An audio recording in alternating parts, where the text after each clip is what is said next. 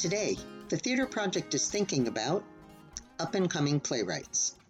Third place winner of our 2022 Young Playwrights Competition, Mia Longenecker, introduces an audio reading of her award-winning play, Burning Conversations, followed by an interview with 2021 first place winner, Brennan Columbia Walsh. We hope you enjoy. Hi, and welcome to the Theater Project's Young Playwright Podcast. Today, we are talking to Mia Longenecker, who was awarded third place in the Theater Project's 2022 Young Playwright Competition for her play, Burning Conversations. Mia was also awarded honorable mention in 2023 for her play, Tulips and Shells. Mia, thanks so much for speaking with us today. Yeah, thank you for having me.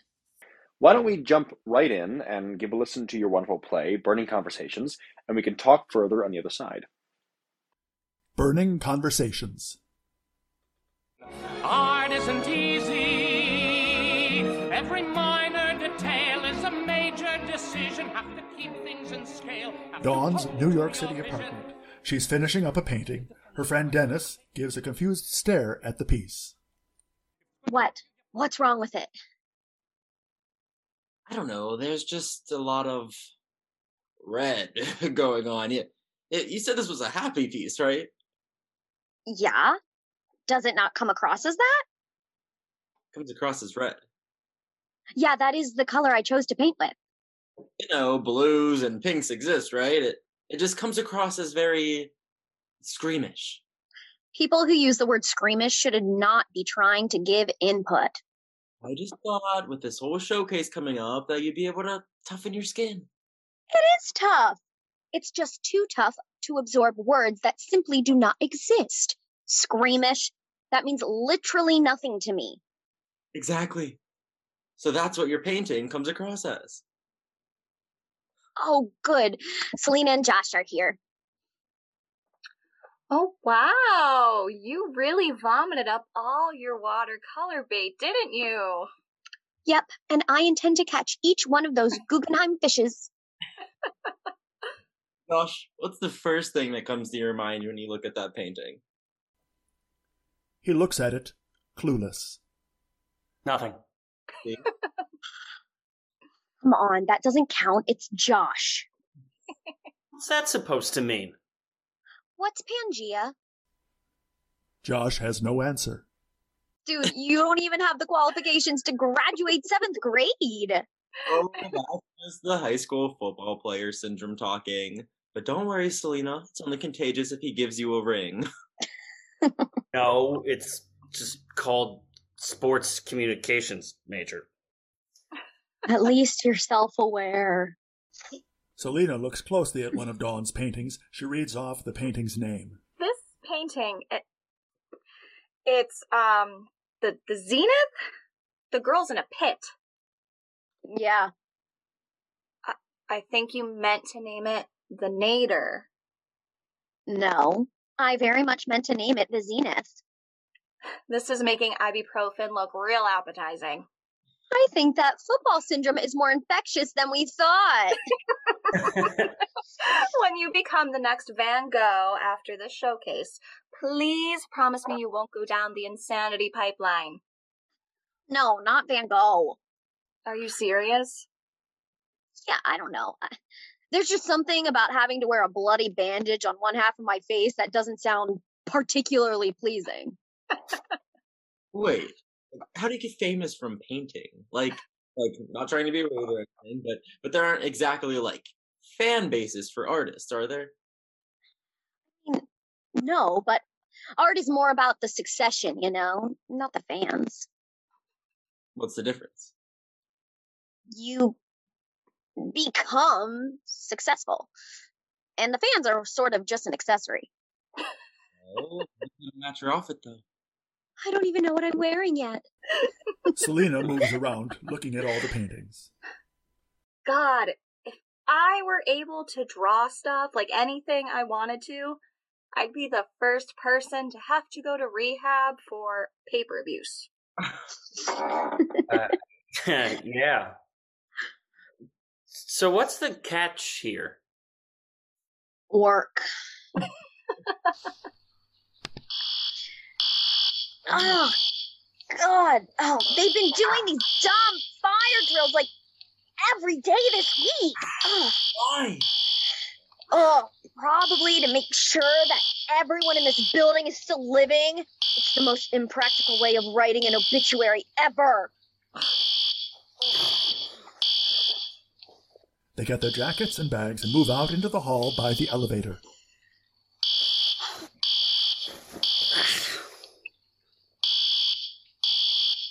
G sharp.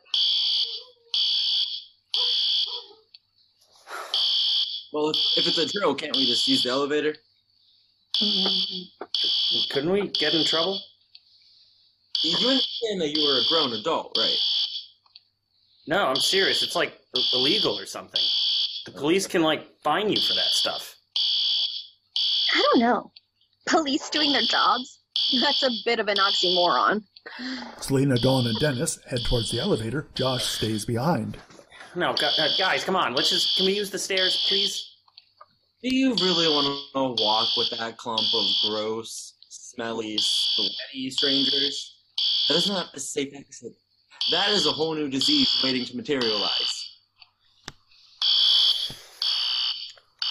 They all go onto the elevator. Dennis hits the lobby button, and the elevator begins to move. Do you feel that? What? I think it stopped moving. What? It's so easy. Yeah, no, that was funny. That was a good one. You know, it also says, my major is an excuse to not have to think on the ceiling. Hey, you know what? No. I hope we get stuck. I hope we all get stuck just because of that. Yeah? Okay. Well, guys, let's all jump on the count of 3. I will never speak or look at you again. 1, 2. Dennis, Fine. do you think they'll offer you the gallery? Well, I'd hope. The elevator jolts. Everyone is bounced around. Josh, look what you did. Are we stuck? Yep, I think so. Try the emergency button. You better be having an asthma attack right now because this is not funny. Abolishing laughter? That's a new one to add to your resume, Josh. Yeah, like the Joseph Stalin of comedy. Joke stuff Stalin. Wouldn't be surprised if this is all just one major ploy to kill me. No, we're not quite there yet. I just don't understand how you all are collectively okay with this. It's a stuck elevator. Exactly! The Pilgrims were practically starving to death on that foul Mayflower voyage, and I'm certain they'd be better contenders for the quiet game than you. Well, to be fair, they were probably a bit too busy praying to complain. What's the difference? Between complaining and praying? Yeah, I mean, it's essentially just complaining to a slightly more powerful Santa Claus. I'd argue a slightly less powerful Santa Claus. You know, the last time I was stuck in an elevator, But this is a multi-occurrence event? Yeah, back in high school, my gym coach had to come swoop in with his suit of ego and Oh yeah, Coach Marks. I remember he'd always start his class by saying how he was legally obese. How the hell can you be obese illegally? I don't know, but he was strictly the legal kind.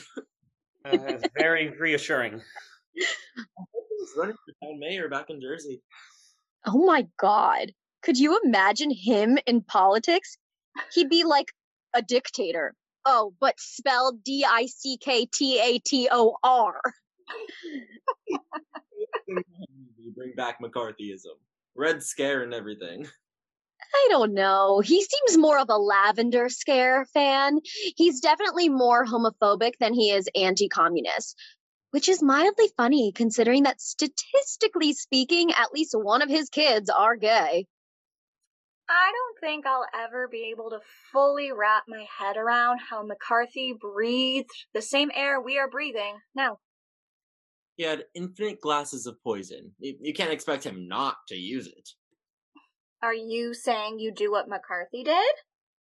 It's just an opinion. That is not an opinion. That is a glaring neon red flag. Well, then it's just a thought. It's a thought in the same way that whoever made this painting here on this elevator wall thought that their work would belong in the museum, but ended up in this coffin of a room. Maybe they just weren't built to be an artist. Maybe that's what elevators are for. Oh my god.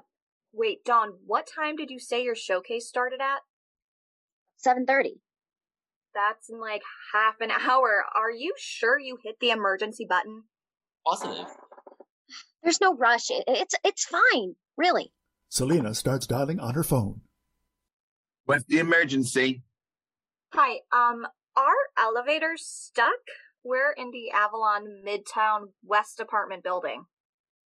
How many people are with you? 4. There's 4 of us. And all of you are doing all right? Any breathing difficulties? Nope. Is there any smoke coming through? Okay, listen, we're sending in a team right now, and I'm going to transfer you to 911 services. I'm going to need you to stay on the line with the...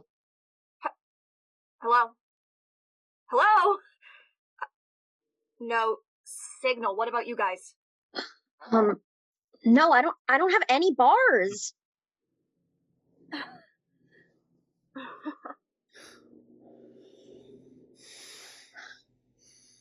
I'm the only one with high school football player syndrome, huh, Dennis? Oh. Well, sorry for not having osmosis with fate. I told you we should have taken the stairs, but no. Just be sitting ducks in a steel casket at this point. Okay, Josh, can you respectfully shut up? You're gonna freak everyone out. Yeah, I second that statement. Well, I veto it. I don't need everyone to gang up on me. We don't need you to be the only one allowed to bleed when we've all been stabbed with the same knife.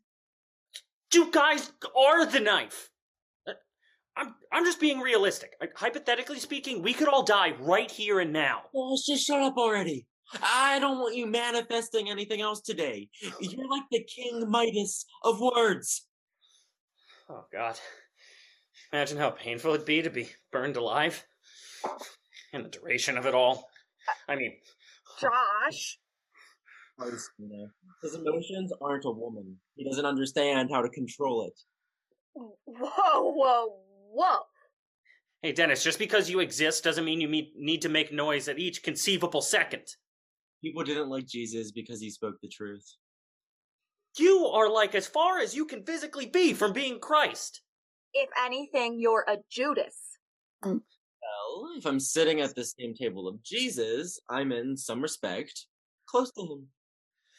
All I know is you're making me this close to get a stepping stool and a rope each time you open your mouth.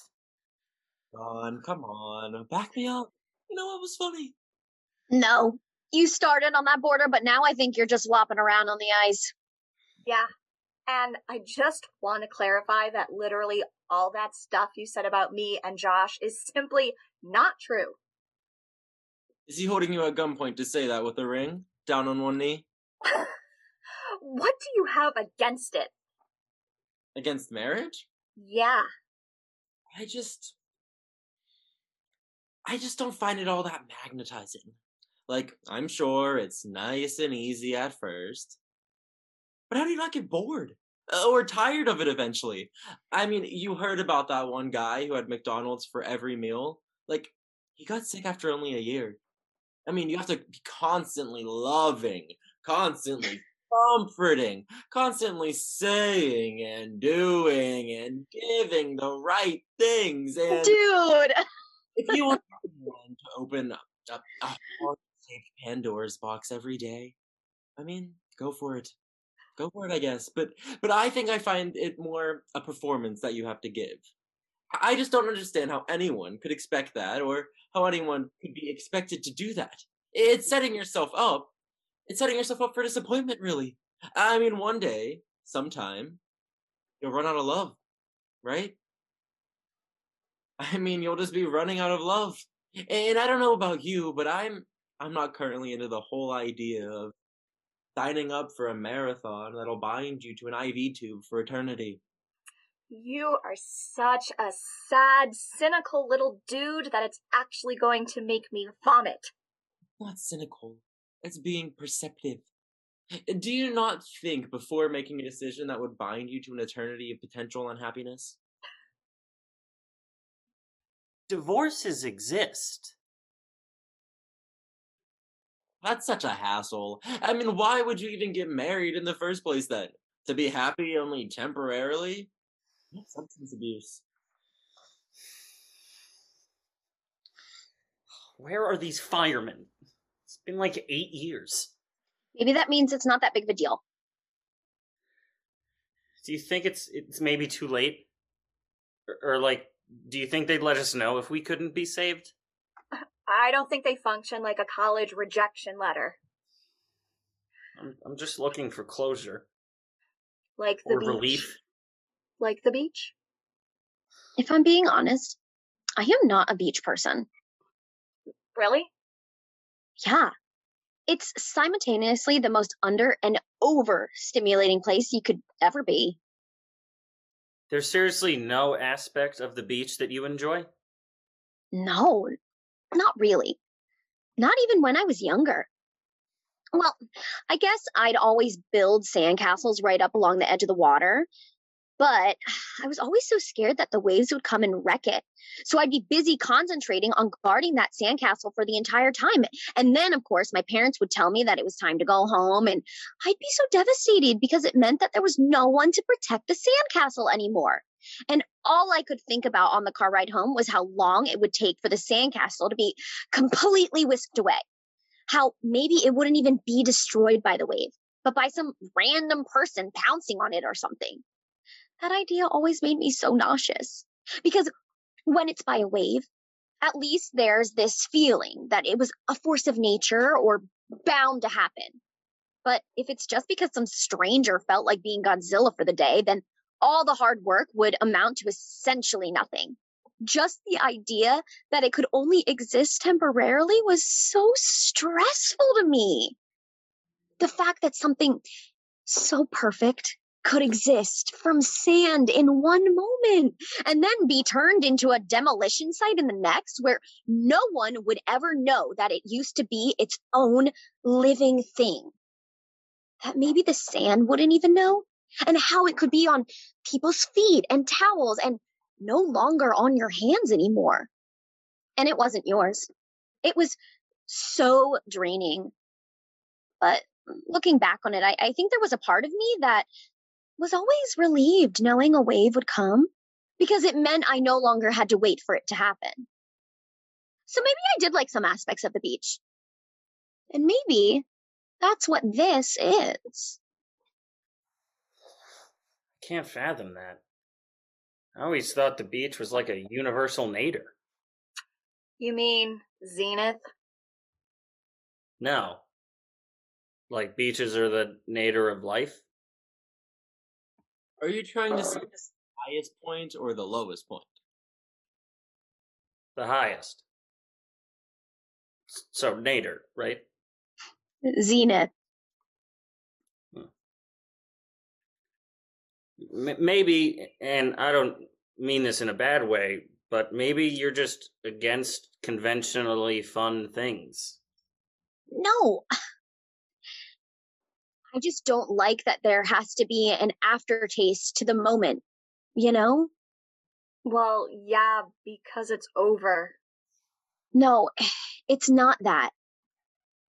It's weird because it's not like bawling, crying sad, but it's so emptying.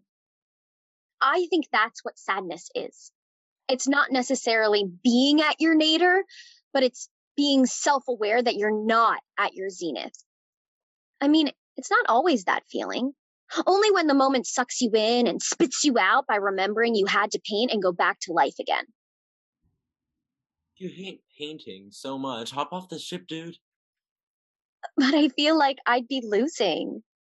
The art of it all. The art of everything. I think it's gone now. What?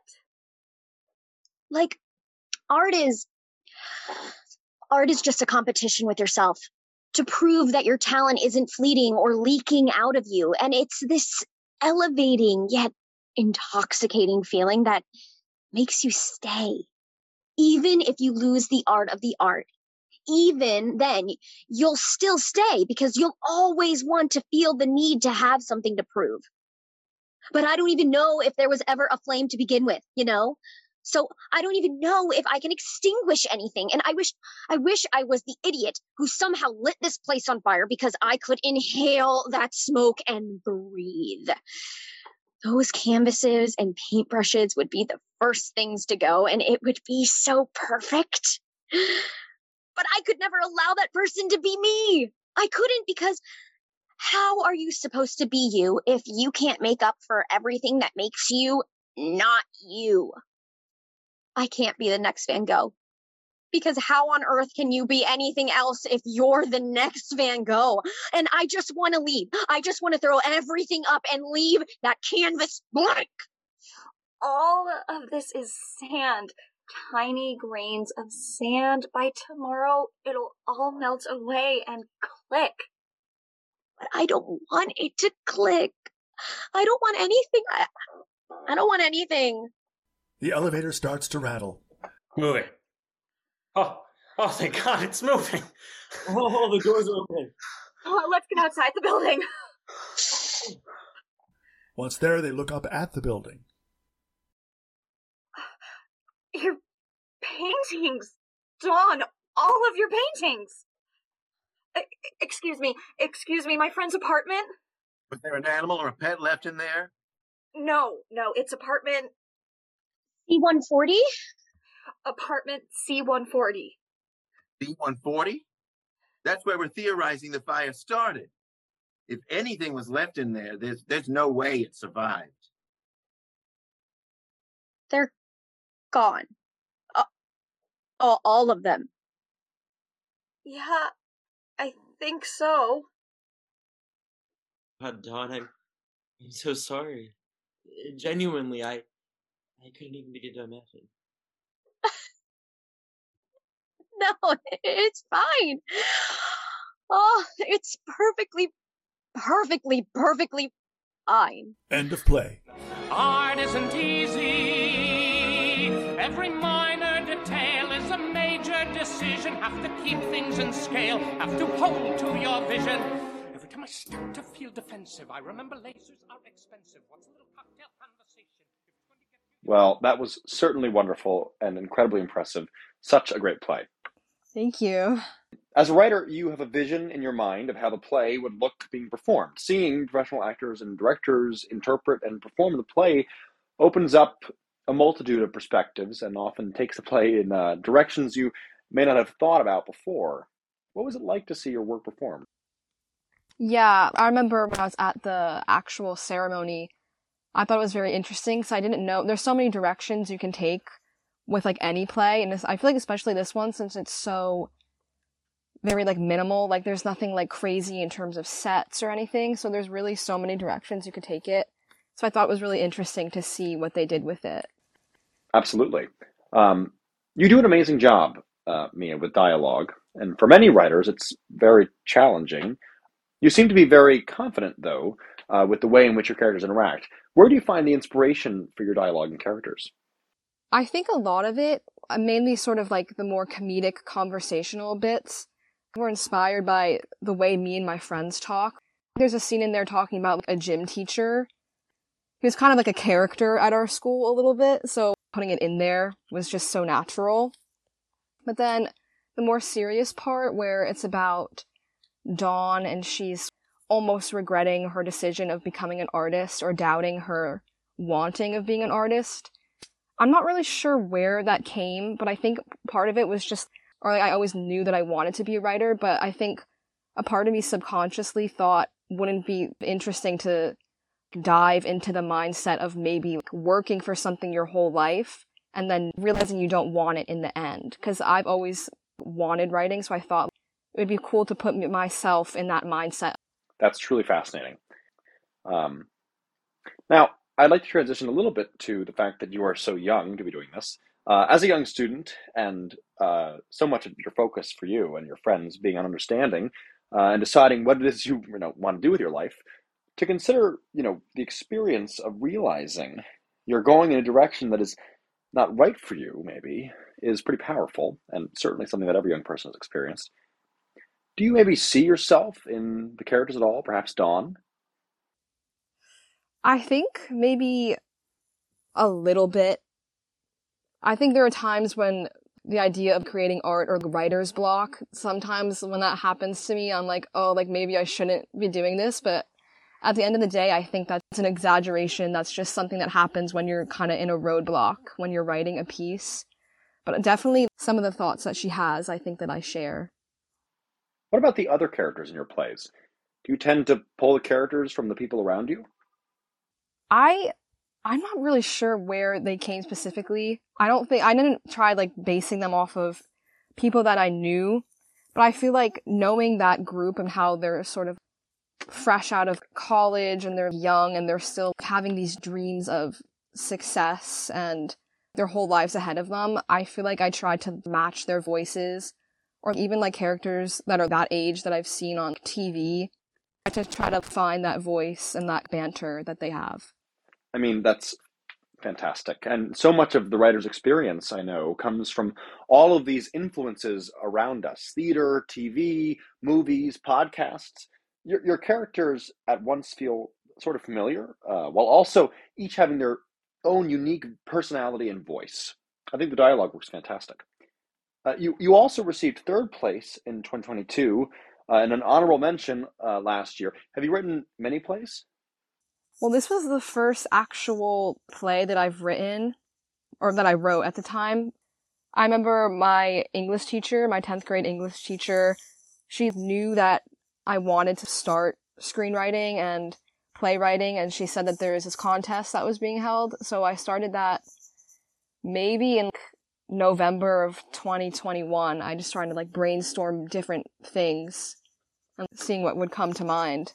That's amazing. So you had not been seriously writing prior to your teacher reaching out to you? Yeah, definitely. Because I remember there was one like Zoom that was held before the ceremony, before anything was announced of who won. It was just kind of like a preliminary thing of like what to expect when submitting your play. And they were saying things maybe you shouldn't do when you're writing a play. And when I was listening to it, the more I was listening to it, I was like, oh, that's like kind of what I did. So I was getting nervous, and I convinced myself, oh, like you're not going to get anything now. And then so I was very surprised to see and to get that email. Interesting. What was the name of your teacher? She certainly deserves some credit. Miss Radcliffe. Well, kudos to Miss Radcliffe. Now, I love the setting for Burning Conversations. It is minimalistic in a way, but it really allows us to get to know the characters and work to build some of the tensions of the play. I knew I wanted to kind of have the characters trapped somewhere to kind of create more of a sense of urgency and allow this epiphany of her life to become more present. Because when you're in a life and death scenario, I feel certain the underlying thoughts in your subconscious are definitely going to be more unveiled in these sort of tense moments. So I definitely knew I wanted to trap them, and I feel like the easiest way to do that was to put them in an elevator eventually for the good majority of the play. Well, it certainly works well from a staging perspective. Yeah, definitely. Considering it was over Zoom, I thought it was very well done. And kind of what I had in my head, what I like envisioned when I was writing it. Was there maybe anything watching the play that surprised you? Anything that made you think, oh, that makes sense. I didn't think of that. That's new to me. Yeah, I remember at the end there was some questions from the people who like performed in the play, and I know at the end it's revealed that the fire started in Dawn's apartment, which I kind of just played off sort of metaphorically as just strictly metaphor, but then I guess they're theorizing that maybe she did this like, intentionally to like start the fire in her apartment, which never even really crossed my mind, because I know you're just talking about how, like, things kind of, like, go over your own head.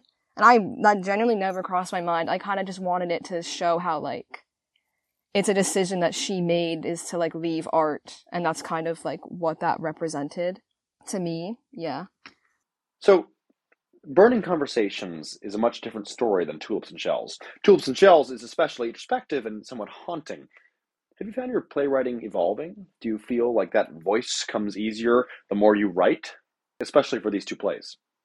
I feel like I'm definitely more in a secure position, because I think when I was first starting out, I feel like I was more insecure about my work. I just didn't think that it was good enough, or it was powerful enough, or complex enough, because I feel like in the beginning, I always thought that complex is better, like the bigger vocabulary is better, and I don't really necessarily know if that's true anymore. I feel like I've found a better rhythm of writing, and I've found the voice that I want to use. Well, both plays come from such a different place in terms of themes and characters and overall overtones and feeling. Yeah, I feel like there definitely are similarities in terms of the banter, the back and forth, extended metaphors between the banter. But I feel like Tulips and Shells is heavier in different ways, just because I've never experienced anything that Rose, the main character in Tulips and Shells, experienced, whereas Dawn and that group of people are more closer to my, like, age, so I can better estimate the way that they talk and the things that they would be saying and experiencing. Let's talk about Rose, who is an extremely unique character. She is brash, to say the least. Is Rose based on anyone you know? There's no one who really is that aggressive and rude like that, like outwardly kind of just blunt like that. I'm a big Arrested Development fan, and the mom on that show, Lucille Bluth, I was watching that show a lot when I was writing this, and I just instantly locked into that mode. I just think that character is so funny and, like, portrayed and acted really well in that show, and I kind of wanted to simulate that a little bit, because I thought that character is so what I need for this script. Now, what factors do you think influenced the evolution of your writing from Burning Conversations to Tulips and Shells? The shows are quite different. I think a lot of it has to do with the time difference, because during that first time I wrote Burning Conversations to Tulips and Shells, I also started writing more short stories, and I was reading a lot of these short stories by Joyce Carol Oates, and she kind of writes very heavy subject material, especially about more feminist and women kind of issues. And I clicked into that. Like, I read it and I immediately thought, this is the stuff that I want to write about, and this stuff has more weight to it and more power to it. So I kind of focused and shifted gears in that sense, because I saw the bigger picture of what art is. Burning Conversations is a lot more kind of straightforward, and then I wanted to go in a little bit of a different direction, in the sense that this Tulips and Shells is more about flashbacks, there's split scenes. I kind of wanted to do something a little bit more, not that that's like bold, but just something a little bit more like interesting storytelling wise. So it sounds like writing and the arts play a large role in who you are as a person. Well, ever since basically probably first grade, I've always been very much into art. Like, I was never really a sports kid. I was always doing musical theater. I was in band, all that like kind of stuff. So I think that's really shaped me as a different person. And I think that also there's always, I feel, a common notion that art is not a serious career. You're not going to make money off of that. There's so much of that like attitude kind of everywhere. And even in school, you'll see that obviously more people are going to go to a football or a soccer game than maybe a play or a musical that the school does, or at least it's more emphasized. So I think that's kind of where Tulips and Shells sort of came out of. It came out of the idea of someone's art not being taken seriously, which is something that I can kind of grasp a little bit. Whereas Burning Conversations, I think at the time I just was almost doubting whether I wanted to do art or not, which is kind of why that entire play exists. Well, I am very glad you have chosen to pursue the arts and that you submitted your 2 excellent plays to the competition. Thank you.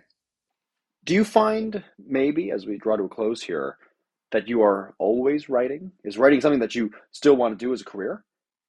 I've definitely tried to write more. That's kind of been my goal. I think I always try to avoid writing sometimes because I felt that like if I tried writing and then I couldn't write, that would put me in a very bad mindset and just make me feel worse about my writing capabilities. So I try to avoid it. So my goal this summer was to write more. So I took a summer course for creative writing at BU this past summer. That was really fun. And I definitely learned a lot in terms of storytelling and creating a portfolio. And I've also been making lots of portfolios for lots of the colleges I'm applying to, because you need a creative portfolio, since I'm planning on majoring in screenwriting or playwriting. Well, on behalf of all of us, that is fantastic. Are you doing anything with theater right now this year? I am. Our school, they just announced that our spring musical is Mamma Mia, which I'm really excited for, because that's just like ABBA and it's fun and it's just very excited for that. Mamma Mia, that's a classic. It sounds like it'll be a great production, and I wish you to break all the legs in the world. Now, you're an incredibly impressive and bright young artist, and I urge you to stick with it. It's so fantastic that you won not only once, but twice this beautiful competition. I know it had a profound effect on my life, and I hope it does for you too. Thank you so much for meeting with us today. It was a pleasure to meet you. Yeah, thank you for having me. This has been Brennan Columbia Walsh and our guest, Mia Longnecker, for the Theater Project Young Playwrights podcast. Thank you so much for listening in. Thanks for listening to this episode of the Theater Project Thinks About. Our audio engineer was Alex Gomez, and our theme music was by Gail Liu and Damian DeSandes. Visit thetheaterproject.org to sign up for our mailing list, as well as check out all the links and resources in the show notes. And if you enjoyed what you heard, please consider leaving a comment on our Facebook or Instagram page. That's all for this episode. We'll see you next time.